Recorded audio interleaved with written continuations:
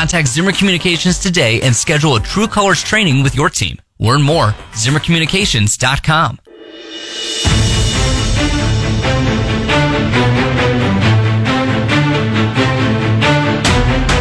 It's time for another snake draft on the Elijah Haahr Show. Come on, slither little snicket snake. Vote for your favorite list on Twitter at 93.3 KWTO or on the Elijah Haahr Show Facebook page.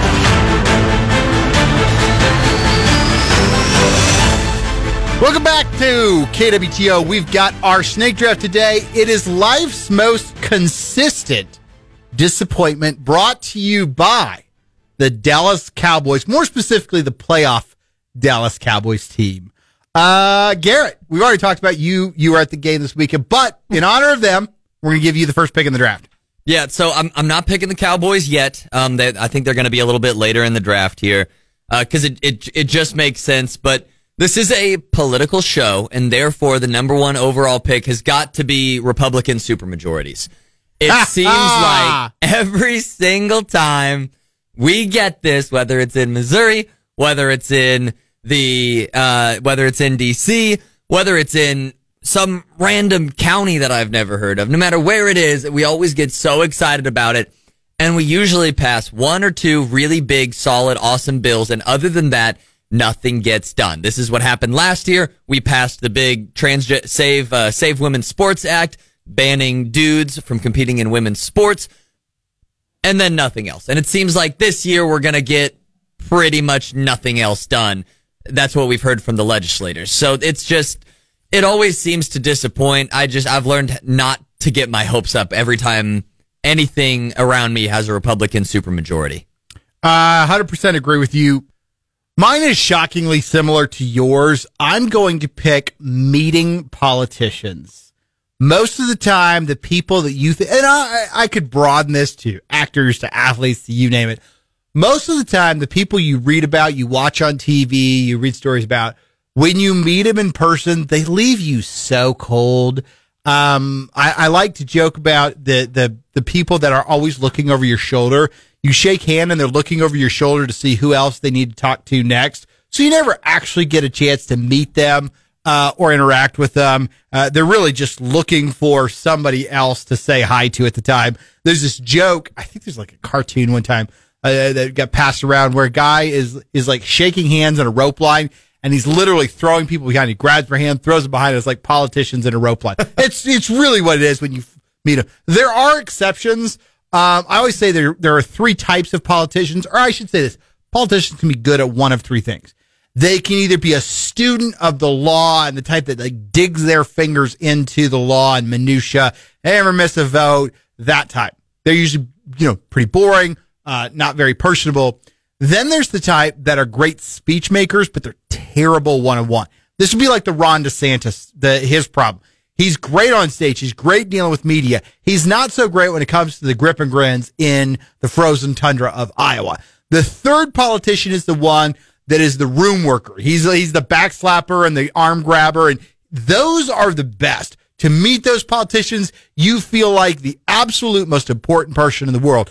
When politicians can put all those three things together, that's what makes them tremendous. And usually you can't. Usually you can put two of the three together. I don't know very many people that can put all three.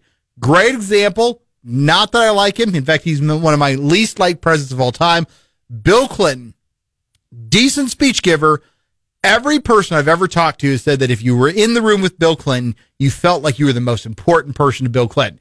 Make whatever jokes you want to make, but that's what people say about him.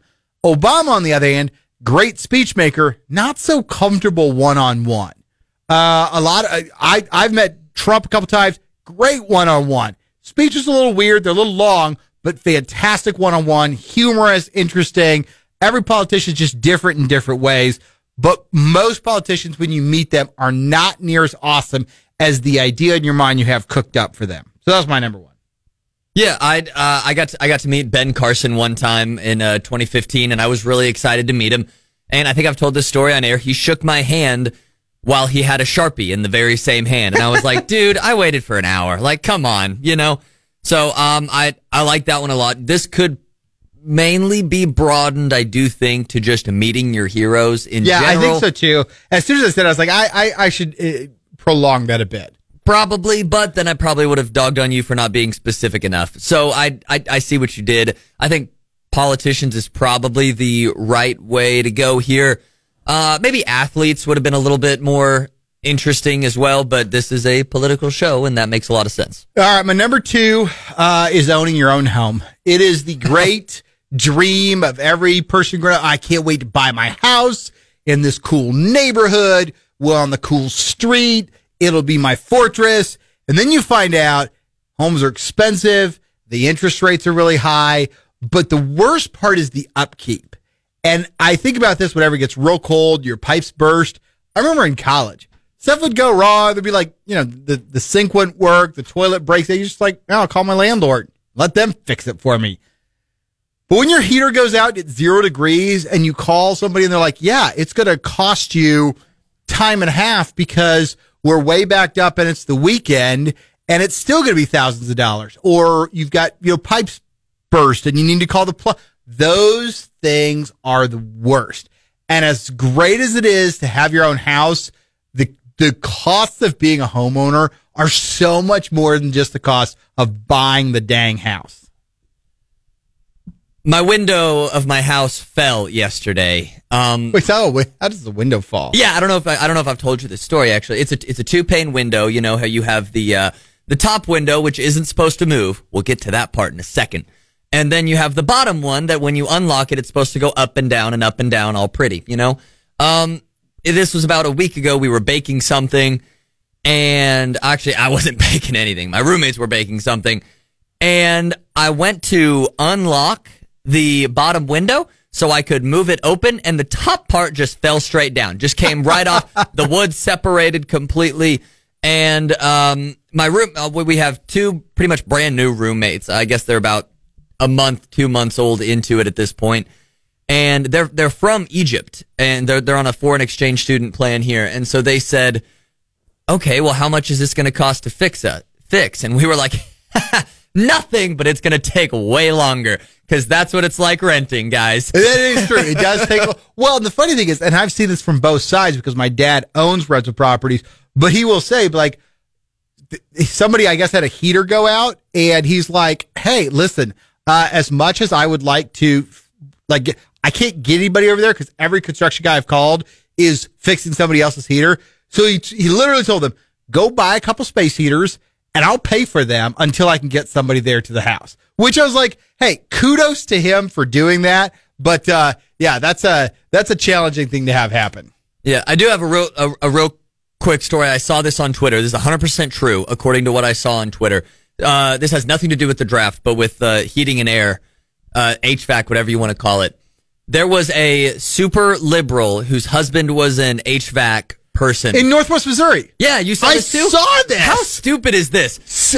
Tell the listeners, because Okay. I had the same reaction. How terrible. So you want to talk about somebody grandstanding and actually looking like an idiot. The wife was telling the story that the husband, who's an HVAC specialist mechanic, got a call from one of her quote-unquote crazy MAGA neighbors saying, hey, will you fix my heater? This is 2 days ago, so we know that if you watched the Kansas City Chiefs game, you know exactly how bad it was over there. Can you fix my heater? My heater's out. And the wife and the husband immediately at first said no. They were like, no. Now, they didn't tell the person this, but they said, no, you know what? You would have told us to pull ourselves up by our bootstraps, and you would have told us that we should have gotten a better heater. We should have been more prepared, or this is Biden's economy. It's his fault, all of this stuff. But you know what? Instead, we went over to that evil, terrible Trump voter's house and we fixed his. That's not we what didn't they said, even though. charge him. That's like, how terrible of a person are you to come right out and say, we were going to let those people freeze to death because they voted differently than us, but then they didn't. So you should give us a lot of credit. No, dude, go fix the And the heater. second part is the constant desire to post on social media about this type of stuff. Yeah. Like, I watched this stupid video of this guy helping his wife throughout the day. And it was like, she had some surgery. And so he's like helping her in the shower and making her food and all of And I'm like, why are you posting? This is totally self-congratulatory. Look at me. I'm so amazing. I don't understand that. I know we're far askew from where we started at. Owning your own home, no fun. No fun at all. I'll give you another one here for my second pick. Changing your sleep schedule. Whether you think you're going to sleep in the next morning or you think you're going to wake up early and be an early riser and get a whole bunch of stuff done, no matter what, no matter how you're changing your sleep schedule, it always goes poorly. It always goes terribly. Elijah has had to get me up a time or two for a meeting to plan the show or something like that. On Thursdays, I'm going to some Bible study that is going to be very fulfilling and great, but it's also going to be really early in the morning, and it never goes well. Elijah asks me later in the day when they're doing the show, how you feeling? And it's always awful. It's never good. So changing your sleep schedule always is disappointing for me. And then I'm going to go with Disney movies. I think modern Disney movies are always disappointing at this point. Terrible. They show out when it comes to advertising on some of them. They absolutely show out. You see them all over the place. It's in constant movie theaters, commercials, or just TV commercials, social media, Google, all over the place. There's a different Disney movie. It feels like it's coming out every other weekend.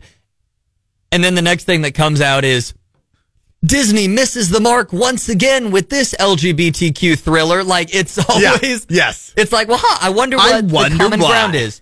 Right. You animated water droplets and made them gay and said, come watch. And America was like, no. you made the water droplets gay. So, just modern Disney movies in general. I'm not a fan. I do have a list pulled up here of the most recent Disney movies. We have Wish that nobody saw. We have Turning Red that nobody saw. We have Crater that nobody saw. We have Haunted Mansion that nobody saw. We have Encanto, which I actually heard was decent, so that's a strike against me. And then we have the remakes, live-action remakes of The Little Mermaid and Pinocchio, which I didn't even know Pinocchio was live-action remade until just now. You also have Rava or Rava. You have Elemental. And none of these made any money, nor should they have. Yeah, I embarrassingly went to see Wish. It wasn't objectionable, but it was boring. I'll tell you that. All right, that's a great pick. You're right. Disney hasn't made a good film in a while. Okay, my number 3 pick. My number 3 and number 4 kind of go together. Might have to change number 4. All right, number 3 pick. Metabolism as you get older. And I know everybody likes to complain about this, but like I'm doing 75 hard for the second year in a row, and I'm doing it differently than I did last year because I didn't necessarily like how I wanted to change it up a little bit. But I'm definitely not seeing the weight loss as fast as I used to when I was a kid. When I was a kid, by the end of the first week, I was down 5 pounds. Like, it was just like, oh, yeah, easy. This time, it's like, no, you're down like a pound the first week, which is fine. And I know I'm actually like trying to lose real weight, not just water weight.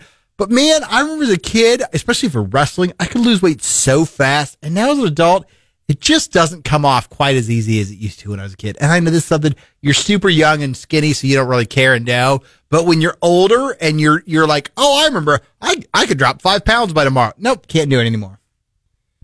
Yeah, I mean, it's kind of the opposite for me. I'd like to gain weight, and my metabolism is working at such a furious pace that I can't. So that's disappointing for me. I mean, I think a lot of people are just disappointed with their weight. We might have to have a different discussion about mental health and body shaming in this country, but that would be for a different draft. This is overall, I think this is a good pick. My last one, this one's going to be my controversial one, watching sporting events in person.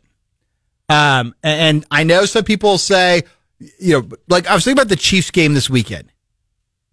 Is it really that? I was sitting on my couch in my 70-degree room with food that was hot, drinks that were cold, kids playing like around me, and perfect shot of every play, laser clear quality replay, the whole thing. And I'm like, why would I want to go to a negative 5-degree game? Conversely, in the middle of August, when it's the dog days of summer, and people are like, I'm going to see the Cardinals play. I'm going to sit in the stadium for 4 hours, drenched in sweat with my warm beer and my like mediocre hot dog. And I'm like, wait, I can watch this game on TV in cool air conditioning. I can see up close. I can get the slow motion replays. I feel like the idea of watching sporting events is awesome. I feel like actually watching sporting events is way better at home now than it is in person. The caveats to this are there are caveats. I agree. Playoffs, rivalry games, and going in big groups. Those are different live. So definitely agree on going in big groups. Definitely agree on that. I'm not convinced playoffs makes up for it. Now I saw like a World Series game, super awesome atmosphere, but it's also semi-comfortable. That Chiefs game, even those playoff game, all those people that posted, we're at the Chiefs game and it's the fourth coldest game in the history books. And I'm like, I don't think that was I don't think I would have enjoyed that. And maybe I'm wrong. Maybe I'm being a crotchety, 40-year-old, but I just don't think I'd enjoy that. I don't think you like sports at the end of the day. I think that's what it is. Okay, here we go. No, I agree to a certain extent. I think you have to go every once in a while just to really remember your roots. If you know what I mean. You have to be able to feel, if you're watching on TV, you have to be able to feel the energy in the stands from the television, and you can't do that if you never go to the game. So I think you have to go every once in a while. That being said, the people who have season tickets and never miss a game, I think that's crazy. I don't know how they do that. Especially like you said in Kansas City, or when it's never warm, like Lambeau Field or Pittsburgh Steelers, Buffalo Bills, that style of stuff. Or when it's always raining like Seattle. I get that. I mean, Lambeau. This Bills game today. I mean, watching them shovel that stadium. And listen, it's going to be a clear day today, but a couple days ago, when it's supposed to be 60-degree winds with a foot of snow, I don't care how much I love a team. I don't think that's an enjoyable experience. Yep. So I have two honorable mentions. One of those is the Cowboys, which we've already talked about a little bit. But wait, don't you have to do your fourth pick? I do. Yeah. I'm not picking them because I have so many other good ones. But I wanted to we teased me picking the Cowboys. I'm telling the people why that's not going to happen because I have such a good pick here. Have you ever? Now I'm thinking of a way you can change that. I'm going to change my pick as I'm saying it. I'm going to go with naps. Naps always seem like a fantastic idea, and then you wake up and you forget your middle name and where you're at geographically in general, whether it's relation to the state you're in, the house you're in, or just the room that you're in. You fall asleep on the living room couch. It's terrifying, especially, I mean, anytime you're falling asleep and it's not nighttime and then you wake up, you're dazed and confused almost 10 times out of 10, I would say. So You go to sleep, you think, I'll catch whether it's 20 minutes or 30 minutes or an hour nap, and you're like, I have nothing to do for a little bit. I'm going to catch some shut-eye, and I'll be awake and refreshed for the rest of the day. I'll hit that meeting, or I'll hit that dinner, or I'll hit whatever it is, and I'll be good to go. Never goes that way. I always wake up with my hair in an absolute mess, a little dried drool on either side of my lip. I don't know where I am. I don't know who I am, and I'm terrified for some reason. Like that movie, that show, Naked and Afraid. I feel naked and afraid. I'm sometimes afraid, and for a nap, sometimes naked. But I usually feel like both whenever I wake up from a nap. This is unrelated. Did you see the car accident that this lady had a car accident and Hulk Hogan happened to be driving by and helped her out of her car and like stood there while they called. And all I could think about is it was like a rollover. Imagine having a rollover accident and then all of a sudden, like you're like disoriented. You look out the window and you hear, "Give me your hand, brother. Let me help you." And I'm like, you would be like, "I've died. Yep. This is a dream. I don't know what's going on." Yep. That would be incredible. Now I'm thinking of what the funniest celebrity would be to run into. Like just you roll over and you're like kind of dazed and confused and you have a little cut on your head and you look out and you see a hand. It's like, "Oh, come on, you're gonna be just fine. Come on." It's I like how neither one of us. I was like, that's not Hulk Hogan. No. I don't know who it is. We're bad at impressions. We're terrible at impressions. All right, you can go vote 93.3 KWTO on Twitter. Elijah, you won the last draft, but not by as much as I thought you would, to be honest. So congratulations to you, sir.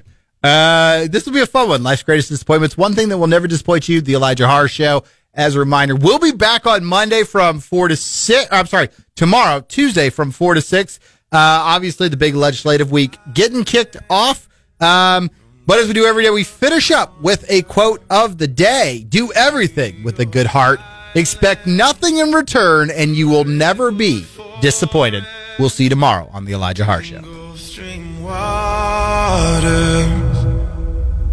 This land was made for you and me. As I was